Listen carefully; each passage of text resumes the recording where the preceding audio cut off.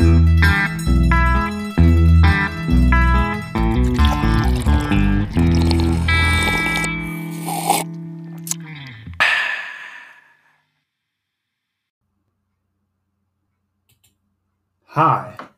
I'm the strategist cowboy. Today I am going to review two low ABV sour ale fruit beers, one from Denver, Colorado in the US, and one from Eslövskania here in Sweden, brewed by an Irishman. This week's two beers are in review order: the Sour Rosé and Magic Macaw Sour Ale.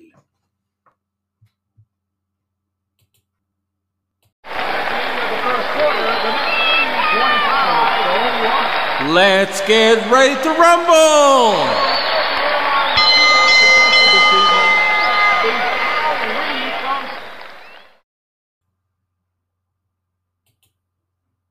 Our first contestant for this week is the Sour Rosé, a fruited sour ale from the brewery Crooked Stave Brewing in the city of Denver, Colorado, USA.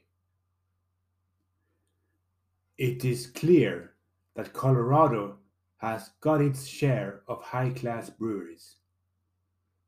Last week, we had a beer assortment from a rural brewery in Colorado, 2, up for review.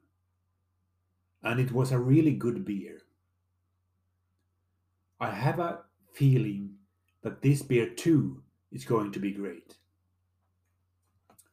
A quote: "Crooked stave is a play on the word stave, one of many strong wooden slats collectively bound together by metal hoops to shape a wooden barrel." End quote. It says on their website. It is a really professional website they've got there. One thing, the Sour Rosé can of beer that I purchased doesn't have the same design as the Sour Rosé can on their website. And another thing, my Sour Rosé has a 4.5% ABV level, while the Sour Rosé on their website has a 4% ABV level. This is not all that important. Other factors are much more important than the difference in ABV level by 0.5%.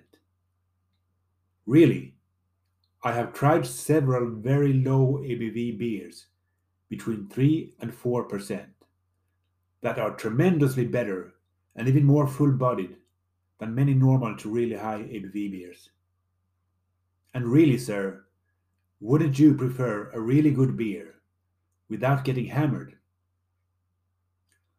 I like the buzzing feeling that comes from drinking a good beer or two, but I don't want to get drowsy from drinking too much, because I really dislike that. Too much is not very much.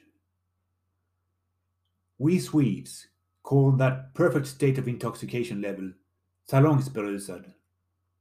A rough translation would be saloon inebriated or saloon tipsy, meaning you are still socially agreeable and conversational and can easily walk a straight line. If you think about it, not being able to walk a straight line doesn't require much alcohol intake at all.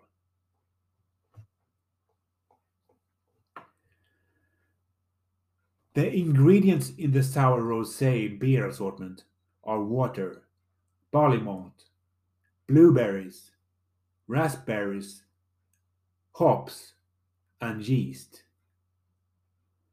I could find very little, if any, correct information about this beer assortment on the Crooked Staves Brewery's website. This beer assortment is fermented in oak barrels. I know that. The best before date on this particular beer is difficult to ascertain, because of a tiny and fuzzy date conveniently stamped on the circular edge on the bottom of the can. But it is the year 2023, and the exact day is the 18th. That much is clear. I purchased this beer in mid-October 2022. It has been standing in my cooler since. The Sour Rosé Ale assortment comes in a size 35.5 centiliters, i.e. 12 liquid ounces can. Again, that is an American size can. The can is mainly pink in different nuances and white, and there is some bluish or grey color in it too, and it is a very clean design on the can. It looks like if the can is depicting a sunrise over a mountainous desert milieu with a crooked river floating by. You can't see it because it's a podcast radio, but I tap my nose.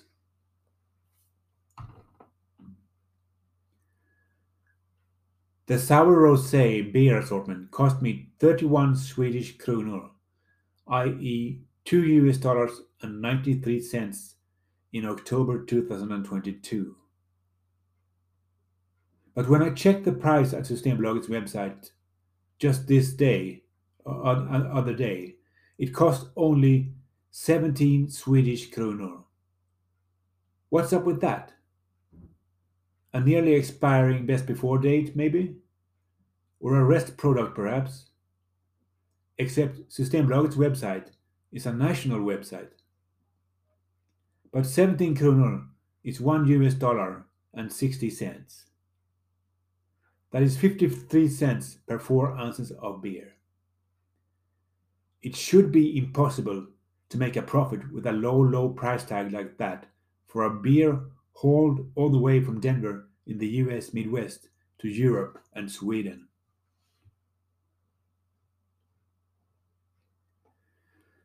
Systembolaget says that the preferred serving temperature on this beer is 6 to 8 degrees Celsius, i.e.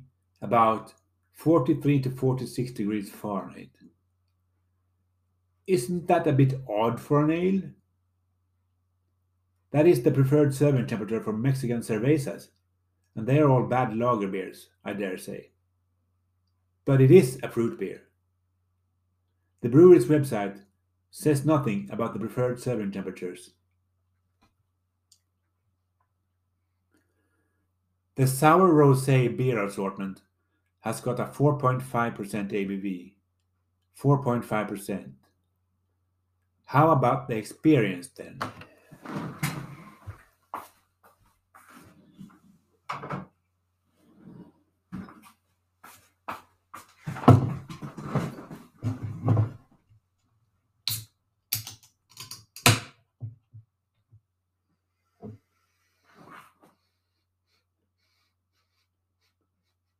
Blueberry raspberry aroma, I think, and it should be because it's in it. But so I had some help.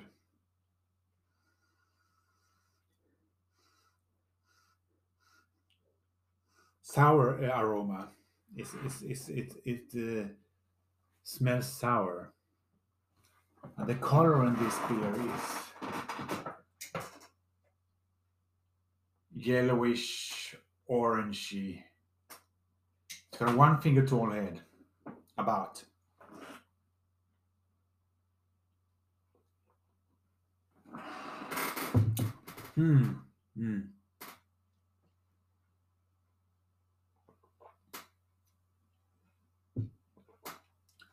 It's clear in color, at least so far. I poured up most of the beer, but the bottom in this rosé bottle, can, the bottom is still there, and the beer in the bottom is still there. So it might be. Let's pour it up. Yeah, it's a little bit more cloudy. So it's cloudy if you pour up the whole beer. Actually, very cloudy and bloody almost in color now. Or am I seeing it wrong?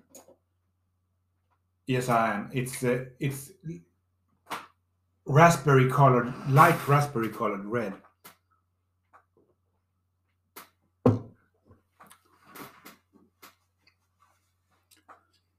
My first impression is it's a sour beer. It's a really sour beer.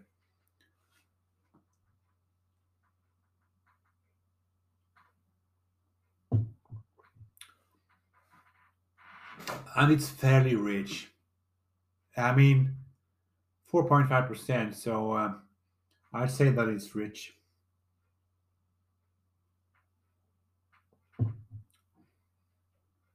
It's not bread like.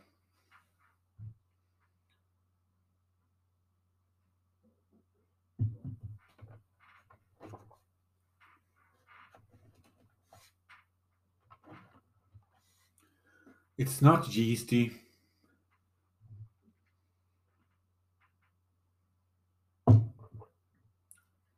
It's not malty. Taste my palate, sour, really sour.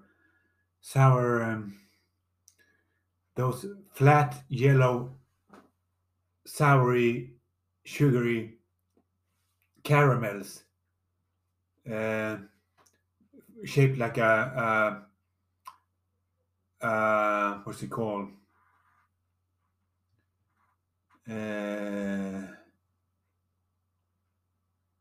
Shit. I'm sorry.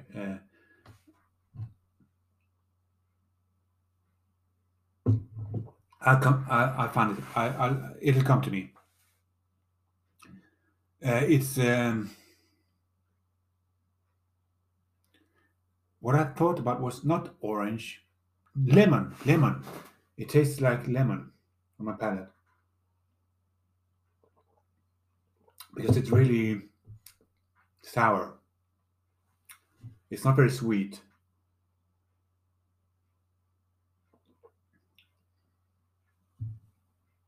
It's more dry than sweet, definitely.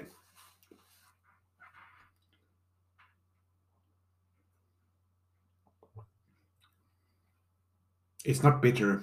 It's not that kind of a beer, and I don't sense any hop in. Well, maybe there is some hop in it. Yeah, it could be, but it's very sour, so it's difficult to tell.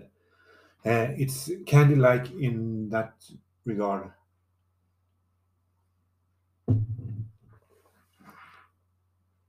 But not sweet. So it's not sweet candy. So maybe not candy, like.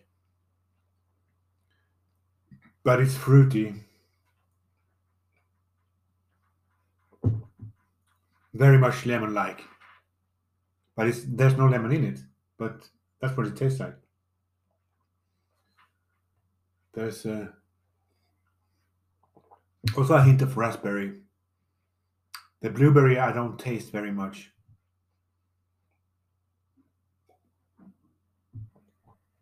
Uh, Perhaps a little bit, but it mixed together with the raspberries. So it's difficult to say, but the raspberry taste is more prevalent than the blueberry taste, anyway.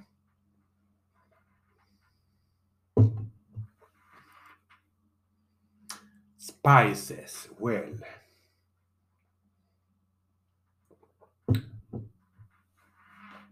there could be. I think they said there was some spice in it. Let's see here. It's not very much. No, doesn't say anything about that. Hmm. Well,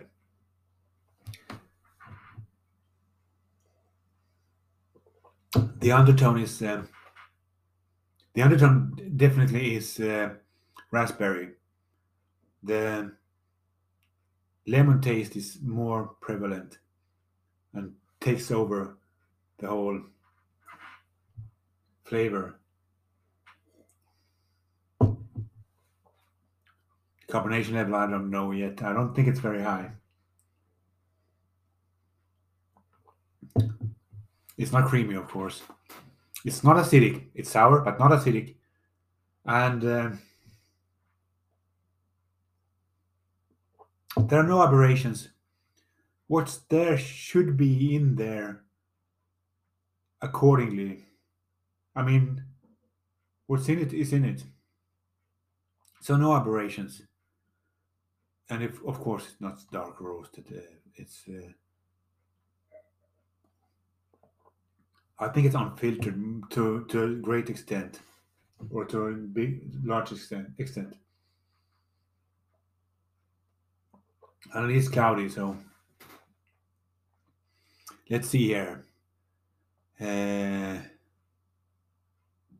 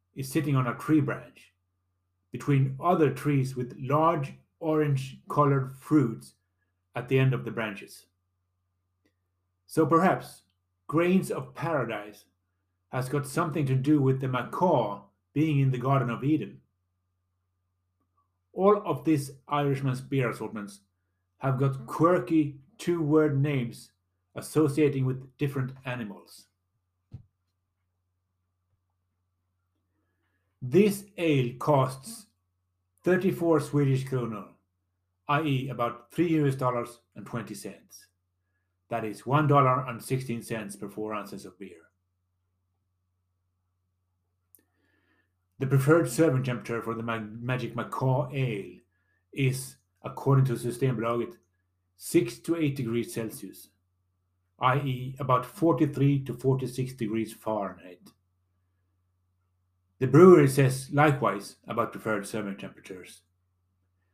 But it is a fruit beer, and now I guess that this is a standard temperature span for a fruit beer, even though I have tried other fruity beers with other preferred temperature spans. The Magic Macaw Sour Ale assortment has got a 4.5% ABV. 4.5%. How about the experience then?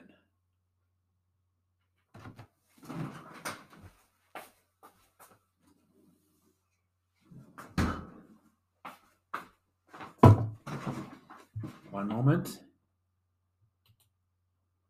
Yes, it's still recording.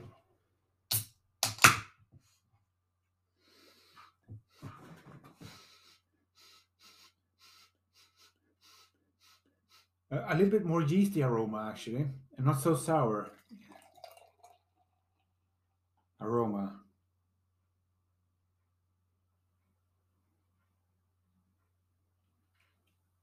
Okay, this one has got a 2.5 fingers tall head, and it's cloudy, yellow in color.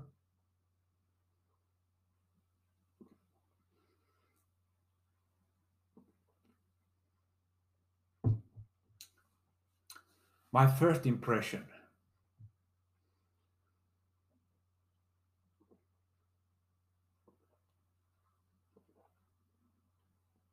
The first impression is, well,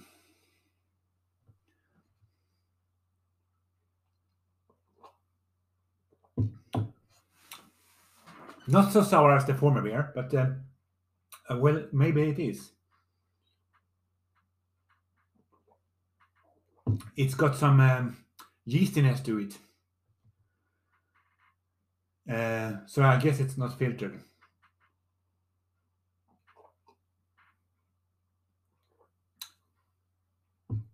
This one is even richer than the former beer.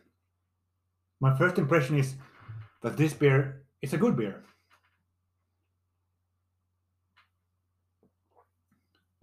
It too sticks out, makes an impression. It's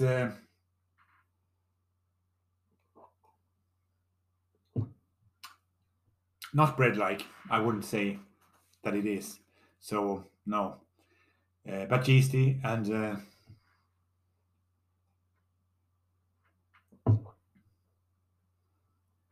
perhaps malty even.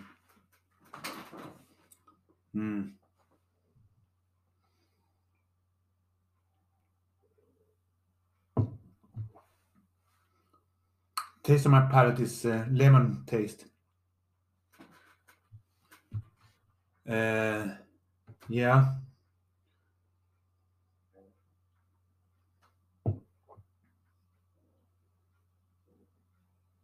I think mostly lemon taste. It's not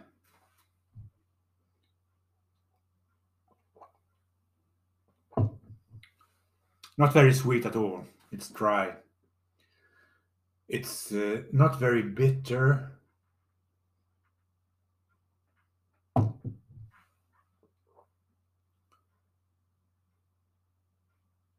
More sour, not bitter. And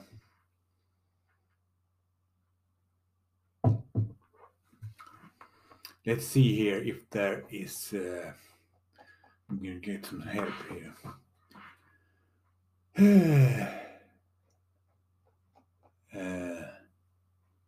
Yes, there is hop in it, or hops in it.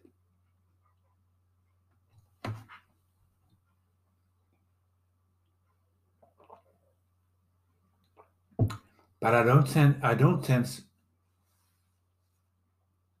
wheat malt, which should be in it.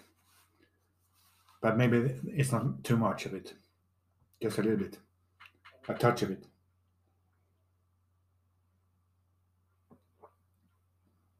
Yeah.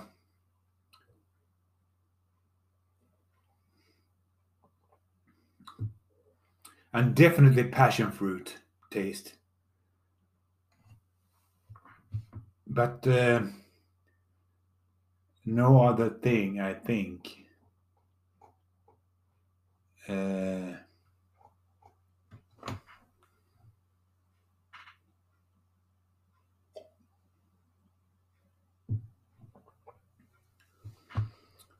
It's sour. My taste of my palate is sour, and it's dry. It's not very bitter, and it's not very. Well, it's got some hop, perhaps, but not much, I think. At least not that I can sense. And it's not candy-like exactly, since it's got this yeasty taste, flavor, or even, excuse me, but it's fruity.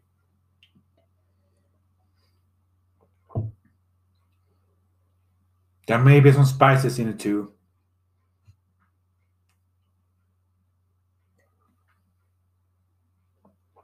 It's got a spicy undertone. Carbonation level, probably not very high. It's not creamy, of course. It's not acidic, and there are no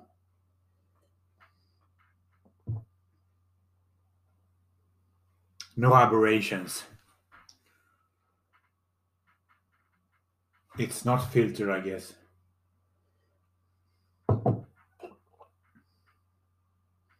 So,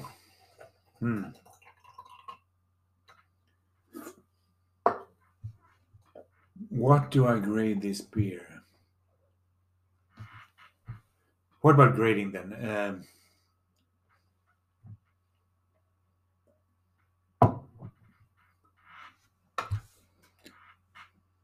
Is it straw-like also? I don't know. I don't think you can say that this type of beer, sour beer, can be straw-like exactly. I don't think so. But I have some in my template there.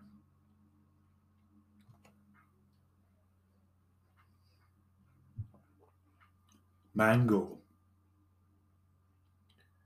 But I don't discern it from the other tastes. So it's just a blur, actually. Not in a bad way. I mean, it's a liquid. Beer is a liquid. And liquids mix. What about grading then?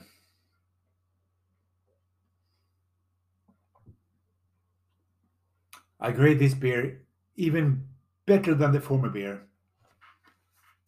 I'd say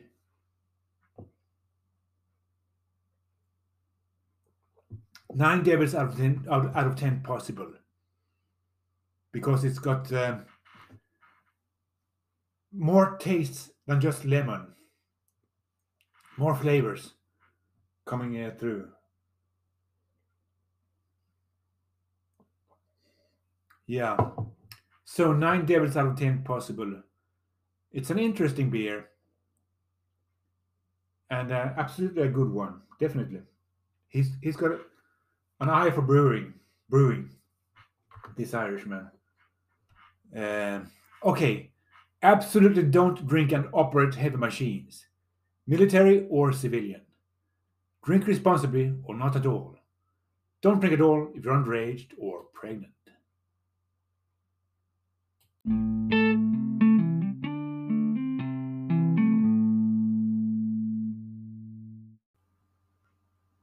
The more women oppressing a country is, the worse it will fend for itself. That is Roger's law. This week's lesson I call A10 Thunderbolt 2, the Warthog. The Fairchild Republic A-10 Thunderbolt II is a single-seat attack aircraft, originally manufactured in the 1970s by American Fairchild Industries. It is the most durable attack aircraft ever built. The type is designed to combat tanks and other armored vehicles, as well as provide air support for ground troops. The Warthog can circle in standby not far from the combat zone to engage enemy targets on the ground by radio call. The Warthog was the first aircraft specifically designed for a support role. The aircraft is powered by two dual-stream engines, or turbofans, mounted at the rear of the plane. Its range is a modest 400 kilometers with a full tank. Maximum speed 704 kilometers per hour. It can carry 7,200 kilograms of bombs. The aircraft is armed with a GAU-8 Avenger automatic cannon that weighs 1,200 kilograms and is 6 meters long. That's 16% of the aircraft's empty weight. The fire tube alone is 2.3 meters long and weighs 281 kilograms. The GAU-8A normally carries 1,174 shells, and 50 of these 30mm shells are emptied in 1 second. It has two types of live grenades: armor-piercing grenades and explosive grenades. The armor penetration of the armor-piercing shells is 69 millimeters at a distance of 500 meters and 38 millimeters at a distance of 1,000 meters. Each shell weighs half a kilogram.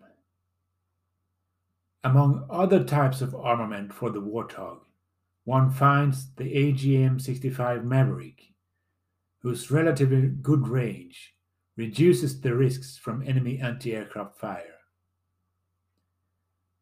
It can also carry dumb unguided bombs, laser-guided bombs, rockets, AIM-9 Sidewinder fighter plane missiles for protection against enemy fighters, and jammers that provide electronic protection against radar and various air defense systems. To more quickly localize heavy targets, the Warthog has a pave penny pod that searches for laser radiation reflected from any target illuminated from another aircraft at a higher altitude or from a unit on the ground. The Warthog flies towards the target at a very low altitude. By the mid-1980s, around 160 of them were modified. A-10A to OA-10A. These aircraft can also be used for forward air control, FAC. In other words, they can guide other aircraft against targets in the combat area.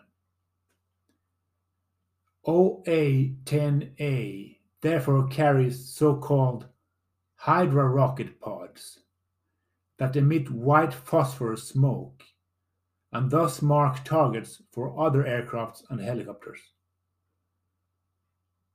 When Operation Desert Storm began on January 16, 1991, the aircraft flew a variety of missions and became the most effective aircraft type during the fighting. The A-10 knocked out over 900 tanks, 2,000 vehicles, and 1,200 artillery pieces, plus 2 helicopters with a 30mm autocannon. A total of 4 A-10s were lost, all hit by anti-aircraft missiles. Another 4 made it home with injuries so severe that it was not worth repairing them. The A-10 was equally successful during the 2003 Iraq War.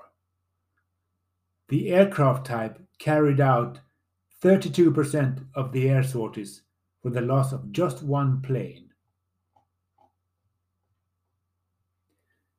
Suppose now that the US would suddenly realize that it cannot accomplish sanctions against an EU country like Sweden for telling the world in advance that the US, together with the UK and Israel, is out to start a war against Iran and Iran's proxies in Syria, while containing China in the South China Sea. In the best of possible worlds, of course. We could then face an actual kinetic attack in order to subdue us. Even though cutting us off from international communication and bank system under false pretext is more likely. And by the way, that is a super reason for the EU to run our own internet, or otherwise, as any EU country, risk individual capricious sanctions. The US would deny that it could happen, but you know, the Roman Empire and all that. It seems like the new Roman Empire started a while ago.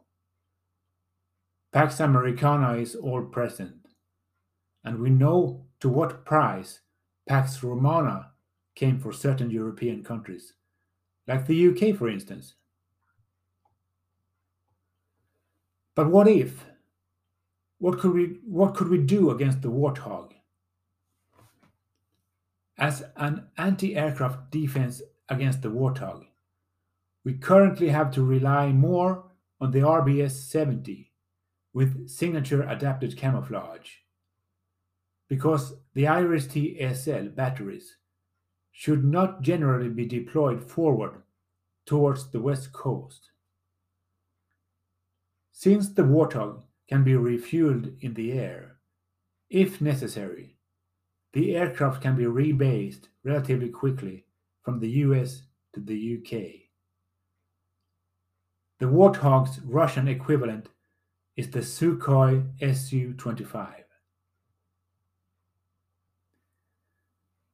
Let me just say that I think that it is a good thing if China plummet into the Dark Ages, and that I think that it is a good thing if Iran emerge from the Dark Ages. But not if the price is our destruction by Russian forces and/or others.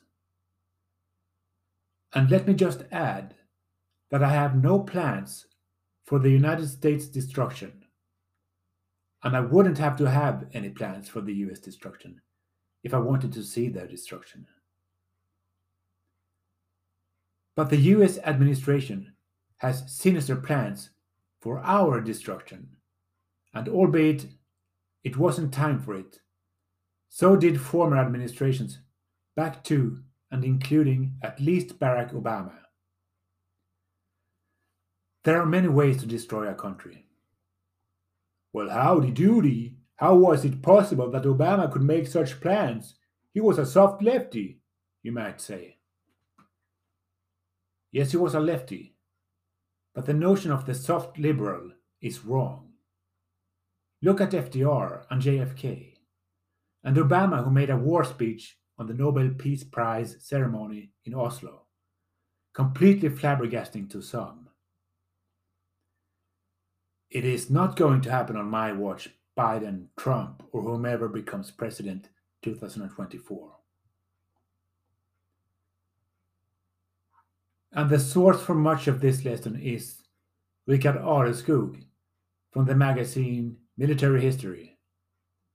But I suspect he got his information from open written sources. Thank you, and see you later, alligator, at a while, crocodile.